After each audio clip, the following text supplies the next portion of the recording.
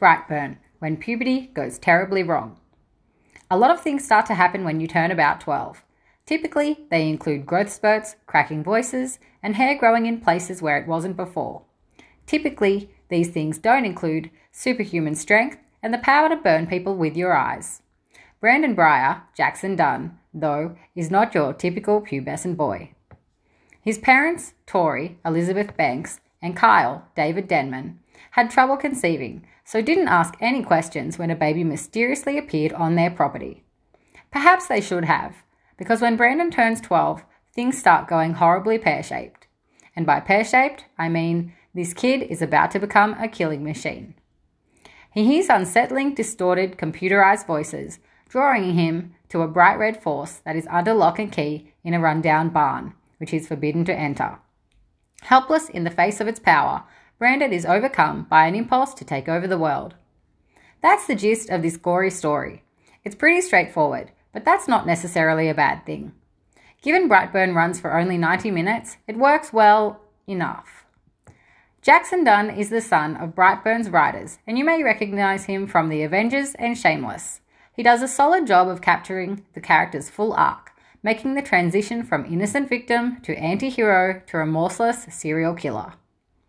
The rest of the characters in the film could easily be branded as brainless and slow, but they do illustrate the point that, unless gouged in the eye with the truth, most people will believe what they want to believe. In almost every body count mounting case here, no one is convinced of Brandon's evil until they see it with their own eyes.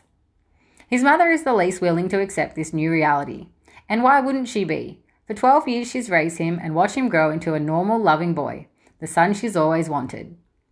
Banks wears a terrible wig, but is otherwise very believable as the mother who'll do anything to avoid losing her son, all causing him to have the same abandonment issues that she grew up with.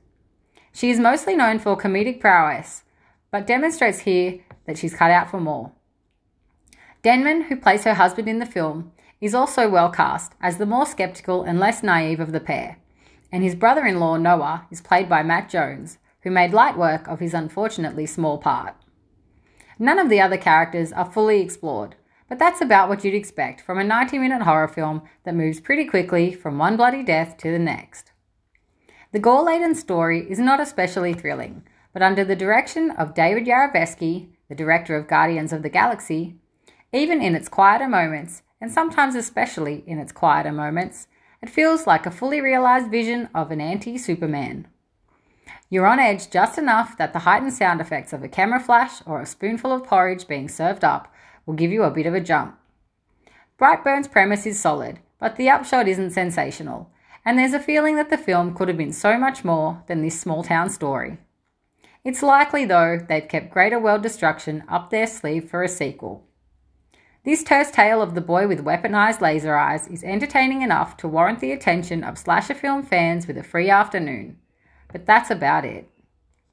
See it if you've always wondered what would have happened if Superman was born with an evil twin. If gore is your flavor, you're an angsty teenage boy, or a die-hard Elizabeth Banks fan.